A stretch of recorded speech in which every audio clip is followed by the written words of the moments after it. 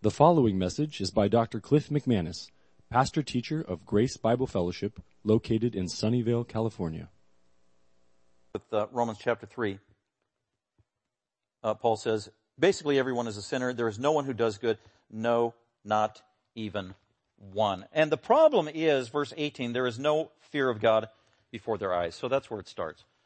People do not seek God naturally on their own as sinners. None of us did. Those of you who are saved and Christians this morning, we all got saved because God initiated it. It was by His grace, by His mercy. He's the one that brought somebody into our life, that gave us the gospel and the good news. And the Spirit of God was working on our heart from the time we were born. The Spirit of God convicting us of sin, righteousness, and judgment, and trying to enlighten our understanding and rip away the blindness from sin and Satan himself, and using the gospel to be a catalyst that we might be born again. So it's all the work of God. So real change happens at an individual level. So let's go ahead and go back to Philemon, and I'll start at verse 10, and I just want to highlight some evidences of real change that came about, that God accomplished in the life of Onesimus, Philemon, the Apostle Paul, and everything in the worldview about Onesimus changed, and everything in the life and the worldview of Philemon also changed, and there's a reason for that. And so basically what I have here is a list of things that are evidences of real change, and these are things actually, you can write them down as we go verse by verse. And then you can just kind of examine your own life again. God, have you made this kind of change in my life? Some of you, it's going to be easier to make that diagnosis than others. For example, some of you may have grown up in the church. And a good church. So I think of like my wife. We're very different, my wife and I. And that she grew up in a Bible-believing, Bible-teaching church. There was never a time where she can remember where she didn't believe in Jesus. And it's hard for her to pinpoint a time where she thinks she became a Christian. It's like, well, I always believed in Jesus. Yeah, but you weren't born a Christian. Nobody is. Yeah, that's true, but I always believed in Jesus. So it's hard to pinpoint the day of salvation. Then there's me. I didn't grow up in a Christian home, Bible-believing home. Never read the Bible till I was like age 19. Read the Bible, boom. Got saved, radical salvation. I know the date, the hour, the day of the week, the minute I was saved and prayed to God and He changed my life. I know exactly where I was in Santa Barbara, California at the time, exactly where I was standing. It was so radical and definitive. And so I can go back, before age 19 and just examine my life and see how radically different my life was before I became a Christian. And so some of you will be able to do that and note some of those changes. So let's look at some of these evidences of real change. Thank you, Robert. First evidence of real change is really answering the question, how is change possible? And I alluded to this. Look at verse 10. Paul says, I appeal to you for my child Onesimus. My child. Paul is calling Onesimus the fugitive runaway slave. We also pointed out that he was a thief. He robbed his master. He was a defiant slave. And then he ran away from his hometown, traveled 1,000 miles, trying to hide in Rome. Providentially, sovereignly, God brings him into contact with the Apostle Paul. Onesimus hears the gospel, and he gets saved. He becomes born again. He becomes a Christian. And he goes from being a fugitive and a thief to being called, Paul says, a child, my child. In other words, now he has a relationship with the Apostle Paul that is the most intimate in all of human relationships. My child, Paul is his father, and what he means is Paul was his spiritual father. In other words, Paul was the one who gave Onesimus the gospel, and he saw Onesimus come to Christ. And then Onesimus, when he was born again, he was adopted into the family of God. And so that's where the change started. So he says, I appeal to you for my child Onesimus, fellow believer, whom I have begotten in my imprisonment. And so how does real change happen? Verse 10 is the key. The word begotten there in the New American Standard, if you look at it, begotten. What word is that? Well, it's ganao. And it means to be born. It's the same word, actually the same verb Jesus uses in John 3:6 when he talks about you must be born again. And then that's verse 3. Then he goes on to verse 6 and talks about being born again is the same thing as being born of the Spirit, born of the Holy Spirit. You must be born of the Holy Spirit. And he's talking to a Jewish religious man, but it applies to everybody. If you are a human, you were born sinful, you don't know God by nature. Every human being is born separated from God, a child of wrath, born in sin, under God's condemnation and wrath. And that's why Jesus said, you must be born again, which means there's only one way to get back into a right relationship with God, and that is being spiritually reborn through the means that God has ordained. So that's why Paul said in Romans, no one is good on their own. They must be born again. You're born physically as a sinner. You must be born spiritually, supernaturally, by Almighty God, born again, born of the Spirit of God. And so that's absolutely key, and that's the only thing that brings real change. And so when we watch the news or listen to people in the world talk about change, change, change, change, change, change. I should write a song. Change, change, change. They are thinking superficially that they can actually make deep, significant, real change apart from the gospel of Jesus Christ and apart from true spiritual transformation. And the Bible says, no, you can't. There's only one way for real change, and that is being born again. That's what Paul meant here. And we know what Paul meant by that Onesimus was born again. He was begotten of me, meaning it happened through hearing the gospel. The gospel means good news. And what the good news was that Paul gave to Onesimus, this fugitive thief of a runaway who was defiant, rebelling against not only his master, but also the Roman government. You weren't allowed to run away from your slave and go from country to city to city. That is illegal. That's what Onesimus was doing. And then ran into Paul, and Paul gave him the good news, the gospel. And what he had to tell Onesimus was, Onesimus, according to God's word, you are created by God, the Creator. His name is Yahweh. Whether you know that or not or believe that or not, you were created by Him, and you're accountable to Him, and He is a holy God. He is the Creator. He's also the judge. He will judge your soul someday. And Onesimus, you are a sinful person. You were born that way. You can't help it. You are just a sinner, and you're separated from your Creator because of your sin. And if you continue going as you are going, then when you die, you will face eternal condemnation and punishment from your Creator because you deserve it. You are a rebel at heart. You can't change yourself, Onesimus. You will continue to be a thief, continue to be a runaway. Even if you want to change your behavior or modify it, you can't on your own. There's nothing you can do to make yourself pleasing and acceptable to God, your Creator. He has to change you. And He's made a way possible that you might change. And it's called the good news, the gospel of Jesus Christ. Jesus Christ, the Son of God, came down from heaven. Jesus Christ is God, has always been God. Jesus Christ was equal with God the Father for all eternity. Jesus Christ helped the Father create this world in eternity past, and Jesus Christ willingly, who had no body, came down to earth at this time and took on a human body and was born through Mary, supernaturally. And He was the God-man, and He lived for 33 years, and He never sinned, and He was perfect, and He came for one purpose, that He might suffer and die and pay the punishment of a holy God on behalf of sinners like you, Onesimus.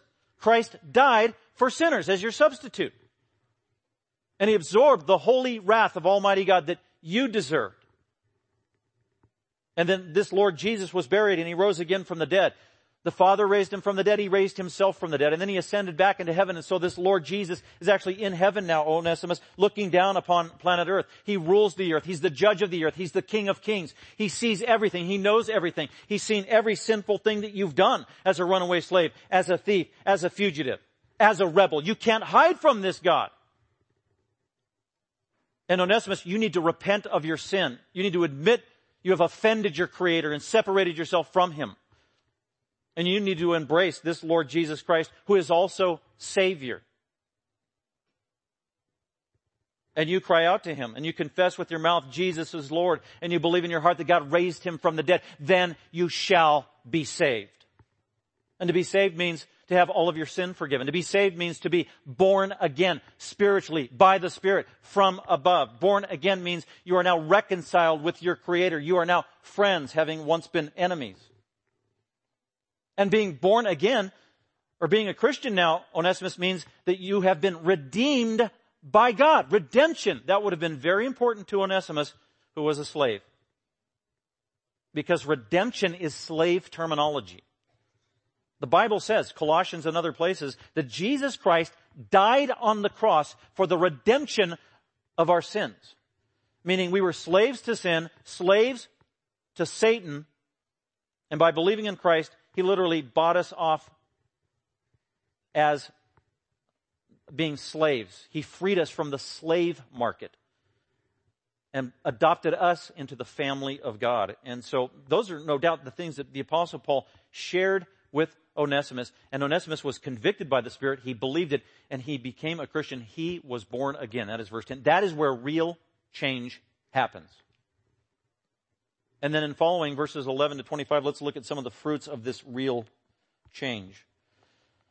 Because the Apostle Paul knows that there can be superficial change. There can be professed change that doesn't pan out to be real change. There can be people who are self-deceived. They think they're Christians. They think they were born again. They think they were saved when they were 5 years old. And then when they're 25, 35, 55, they totally turn their back on God, Christ, the Bible, on all of it.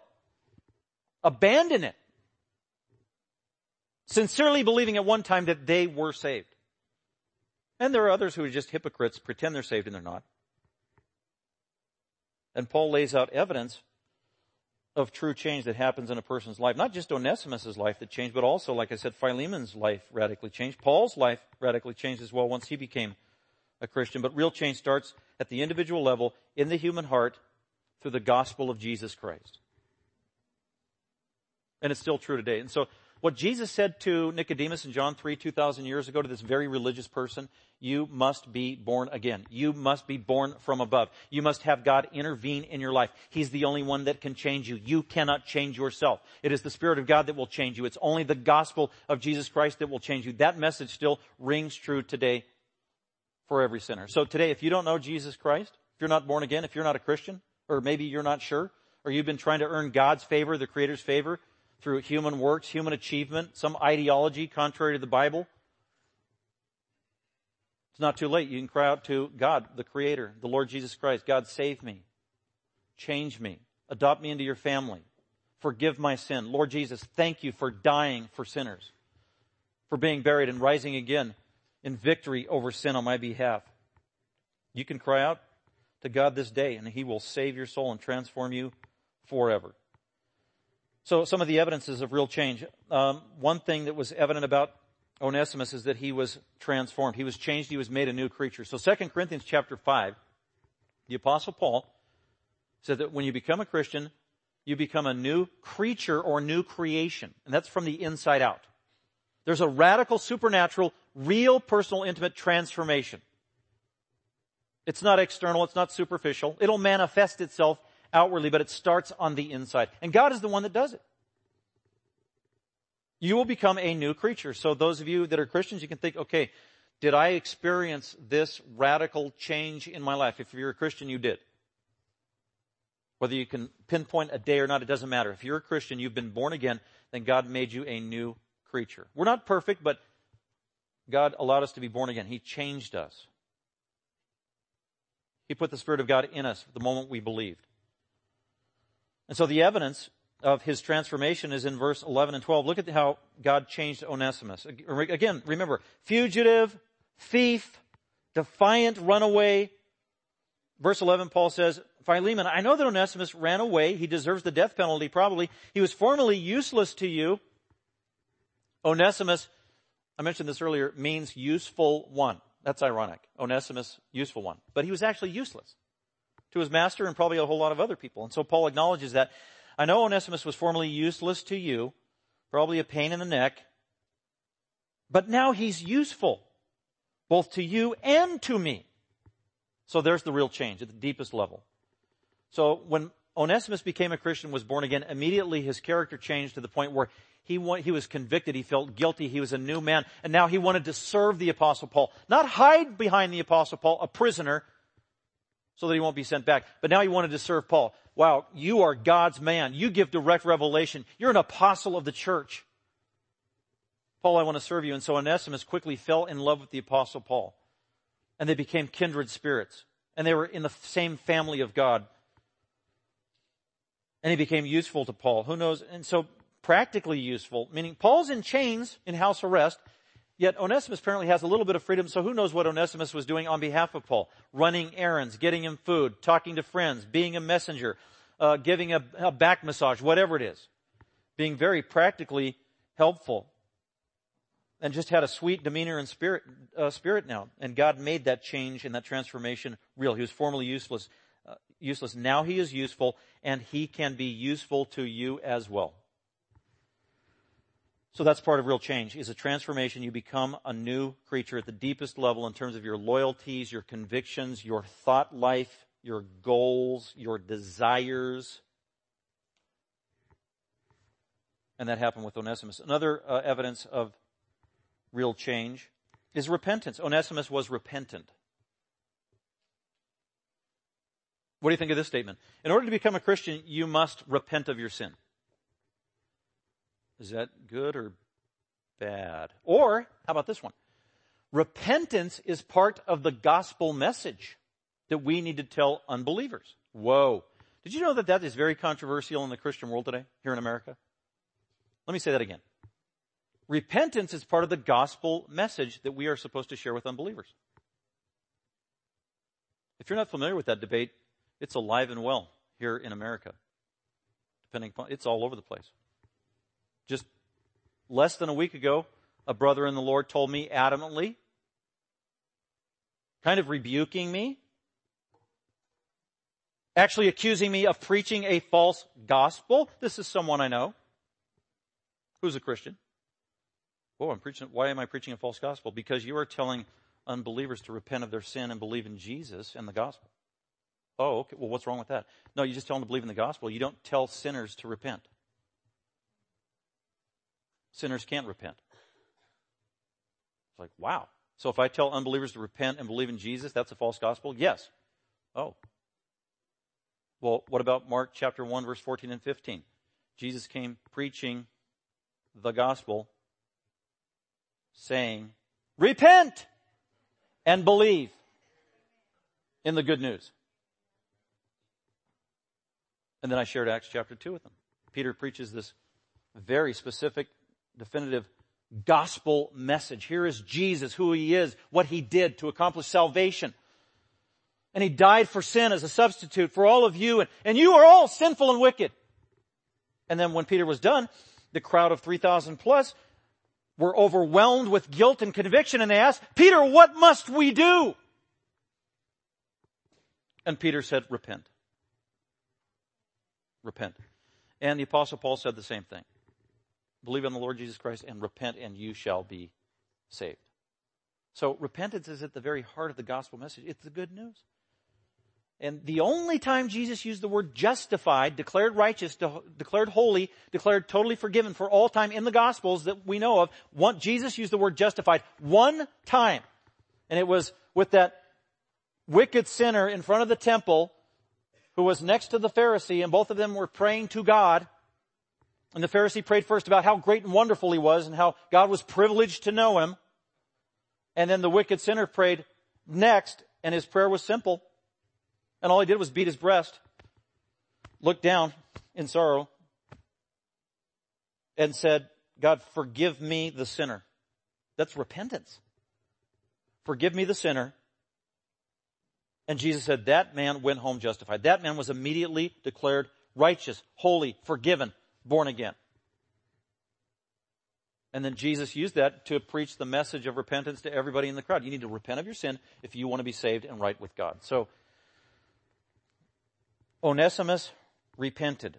He acknowledged that he was a sinner. Well, how do we know that? Well, we see the evidence of repentance in verse 12 and following. Verse 12 says, I have sent him back to you in person. I have sent him back to you in person. So Onesimus, that's a sign of repentance.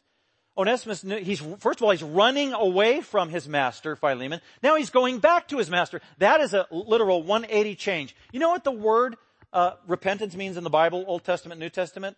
At the very root, it means to turn, to turn. That's probably the best definition of repentance collectively in the entire Bible. Repentance means to turn, to be going this way towards self, sin, hell, the devil, and you turn a 180 and go back to God, Christ, holiness. And there's the evidence of it in verse 12.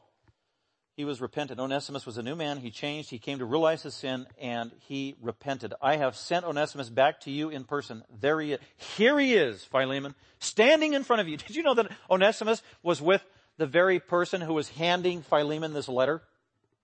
And you can just imagine this slave owner, wealthy man, leader in the church, Philemon, who hasn't seen Onesimus as runaway slave probably in months and months. And then all of a sudden, Master, someone is here to see you. And it's a couple of the brothers from the Apostle Paul that were familiar to Philemon. And next to him, maybe following behind, is Onesimus.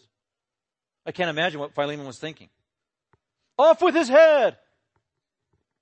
Fortunately, by God's grace, he didn't have him executed before the letter was read. They hand to Philemon the letter. Philemon is reading this letter from the Apostle Paul, telling him, Onesimus, the runaway slave, is a new and changed man. He's transformed and he has repented. And here, the evidence is he's standing in front of you. That's amazing. So that's repentance. That's a sign of true change. Have you repented? Also, another sign of true change is Onesimus was faithful now. Paul says that. He commends him personally. He's useful to me now. That meaning he's established a reputation of ongoing faithfulness in ministry to the Apostle Paul. He's faithful. He's a faithful, humble servant. He loves me. He loves Jesus. He loves the church. And he proves it with his actions and his attitude. He's faithful. Faithfulness is a sign of true change in the life of a believer. I've sent him back to you in person. That is, I'm sending my very heart. We are emotionally attached. I don't want to see Onesimus go. I've become attached to him, but I send him to you. And it hurts me to send Onesimus back to you because I love him so much. That's what he means.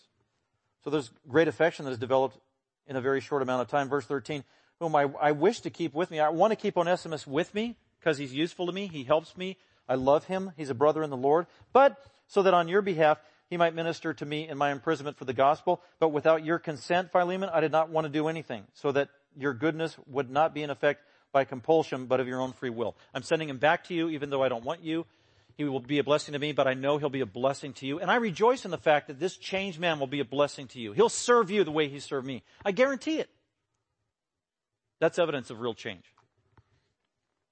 Another evidence of real change is a new worldview. Christians should have a biblical worldview and a different worldview from the world. That's how you view everything in life. We should view everything in life through Scripture. Not just religion and spirituality, but all of life. How your philosophy of work, child rearing, how you raise parents, your view of marriage, politics. Did you know the Bible has something to say about politics? Your view of the history of the world, your view of music, your view of economics, your view and how you interpret what's coming through the tube on television as you watch cable news or you read the news online. Is it going through the filter of a Christian worldview? It should. Because when you become a Christian, you're supposed to change. And with that, your whole worldview needs to change and be in keeping with God's Word, Scripture. Evidence of that. Well, there's a couple examples of that. One is Paul has a Christian worldview, a biblical worldview, that is in keeping with God's desired will about everything. And Paul views government the way God does. And so Paul wrote Romans 13, verses 1 and following. That's the most definitive, concise, biblical view of government in the Bible, next to Peter's statement in the epistle. And basically Paul says, God is the one that established authority. God is the one that established governments. All the authorities that exist have been established by God, and our obligation as Christians is to submit to the established authority, whatever it is. Whether it's in government, in the home, locally in your city, in your school, at your workplace, your place of employment, on the sports team, the lousy referee. How did that lousy referee get to ref this game? Well, God put him there. God has established every authority that there is.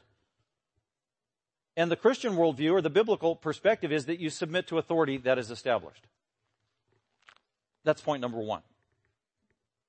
Then Paul did amend that, or added addendums to it, saying, but it has to be in keeping with God's Word. So if any authority ever tries to force you to be unbiblical, then you obey the higher law.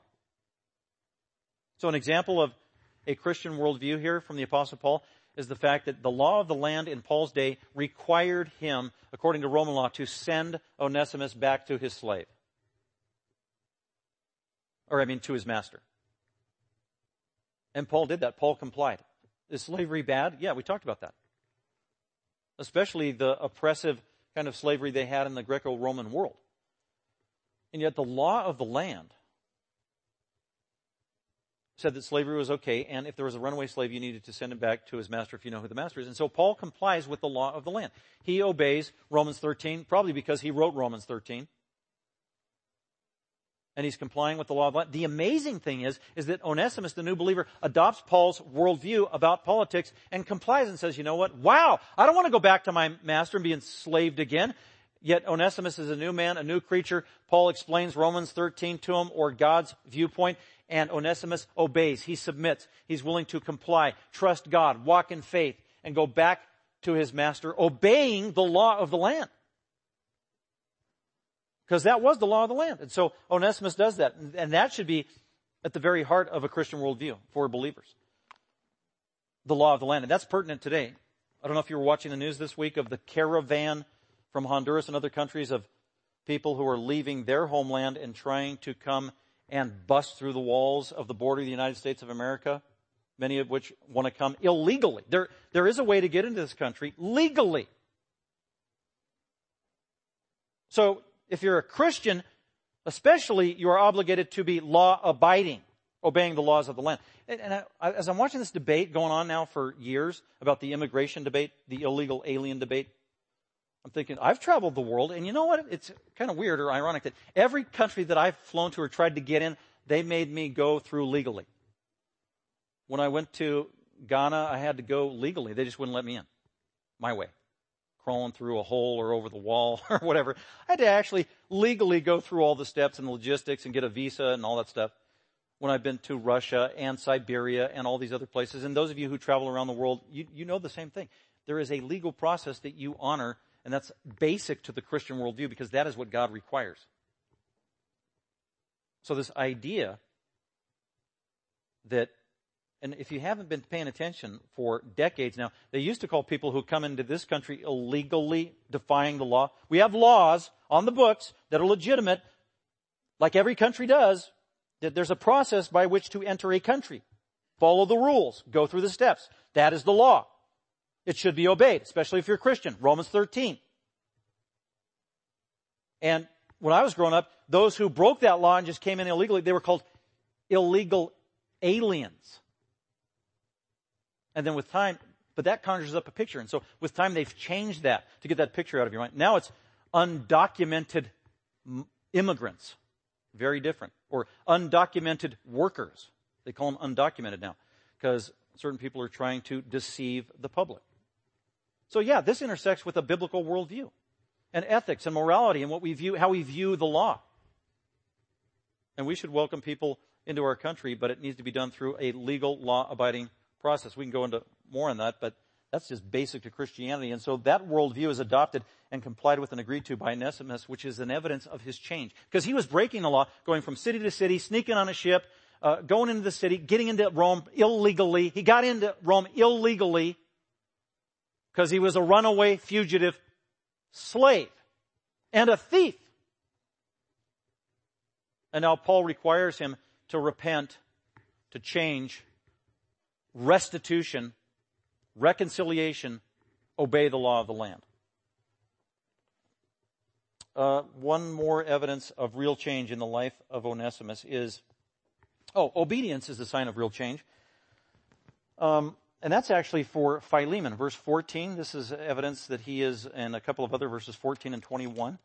Where if you're really a Christian, you have the supernatural ability for the first time in your life to obey. Did you know that a sinner who is not born again can't supernaturally obey at the level that God is pleased by? They can't. There's outward compliance and that kind of a thing, but only Christians can obey in a way that God is pleased with and requires. And that was true of Philemon. And Paul is asking him a high calling by which he is to obey. He's asking Philemon to obey by accepting and forgiving Onesimus, accepting him back, being willing to forgive him of his debts. And also, probably the biggest thing he's asking him is, don't perceive him as a lowly slave anymore. Perceive him now as a fellow brother in Christ, a peer, an equal one, even if he still works at your house. Verse 14, but without your consent I did not want to do anything so that your goodness would not be in effect by compulsion, but of your own free will. I don't know if you believe in free will or not. Maybe some of you 5-point Calvinists don't believe in free will. There it is. It's in the Bible. I think this is the only place free will's in the Bible. And Philemon had free will. But as an unbeliever, he didn't have free will. Only Christians have free will, and it's a limited kind of free will. It is the ability to obey God's requirement as it is revealed through His revelation. But our free will is still undermined by sin and temptation. But Paul expects him to obey. Verse 21, having confidence in your obedience. There it is. He knew Philemon, who was a mature, godly man, probably an elder at the church, with a big, loving heart. He loves people. I am confident you're going to obey. You're going to do these hard things I'm asking you to do, Philemon. So obedience, and the highest level obedience, is a true mark of true change in the life of a true Christian. What does obedience look like in your life? I had to ask myself that all week. What is obedience in my life, especially in the hard areas and in the little areas and in the challenging areas? But it's the mark of a true Christian. And then finally, I'll close with this one.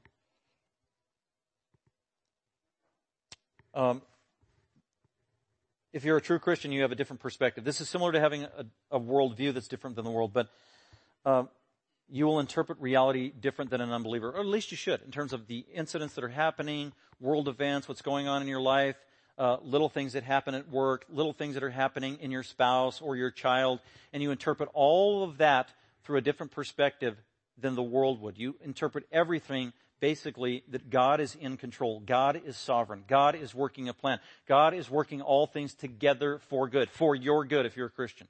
And that's how you see everything going on in life. Even bad things, horrible things, things that cause you sorrow and suffering. God uses those things to accomplish His will. That is called providence. Providence. Providence has the word provide in it. And it means that God is working in our lives through our choices, through other people's choices, through natural events in life to provide for our good, to provide for our needs. And He does it over the course of time. All the contingencies in life, God amazingly somehow works all things together for good for us. Here's an example that Philemon understood the providence of God. He believed in it, and Paul is reminding him, beckoning him, you need to understand this terrible scenario in light of God's providence. I know, Philemon, you're probably hurt, you're probably frustrated, you're probably mad at Onesimus. Yeah, you have a right to be angry. Yeah, you want to give him consequences. That's true. But something better has unfolded in God's plan. Do you see it? It is the providence of God. Things are better now. How is that possible, Paul? Well, look what he says. Verse 15, for perhaps Onesimus was for this reason separated from you. So perhaps God allowed him to run away from you. Even though he's guilty, it was his choice. He's still accountable. I'm not justifying his behavior, but nevertheless, God did allow it to happen. God is ultimately sovereign and in charge of all things. For perhaps Onesimus was allowed to be separated from you for a little bit so that you would have him back forever. That's amazing. Have him back forever how? Well, he's coming back now, practically now, to be with you. He's coming back in a better circumstance and situation. He's coming back with a better servant's heart. He's coming back as a fellow believer. He's coming back as a member of the family of God. And he's coming back and he will be with you literally forever in the family of God, not just in this life, but in the next life. That is the providence of God. And that's how we need to interpret life. So think about last week, all the horrible things that happened. Maybe it was a loved one who died, a loved one who was sick, a job that you lost, money you don't have, a conflict that you had, suffering that you have physically. If you're a Christian, you got to hang on to Romans 8:28. God works all things together for good, and it's actually for God's good, but also for your good and my good. And He continues to work through the circumstances of life to provide for us. That is providence. God loves us. God is committed to us. We are His children. He is our Father. We can have confidence in that, and that is a good note to go to lunch on. So before I pray, just a reminder that we have a song, and we're going to have a plate come around for the benevolence offering. Thanks for your cooperation and paying attention. I know some of you are sleeping out there. Just because the lights are off doesn't mean I can't see you. But anyway, let's go ahead and pray and commit our time to the Lord in prayer. Father, we thank You for this day. We thank You for the opportunity to gather with the saints, to be encouraged to love and good deeds, to worship You through song, to give to You through the offering, to hear the reading of Your word, to study it together. We thank You that the Holy Spirit is here, working in our hearts and minds, teaching us And God, may we not walk out of this place quickly forgetting all that we've learned from your precious word, but that we would continue to apply it to our lives. God, those that don't know you, that maybe have heard more about your glorious gospel, that you would use it to keep working on their hearts and reveal yourself clearly to them, that they might embrace you as Savior and they might know the glories of salvation. So we just entrust them to you. We thank you for all that you've given us. We love you. We pray in Christ's name. Amen. Thank you for listening. Dr. McManus is an author, seminary professor, and pastor teacher of Grace Bible Fellowship.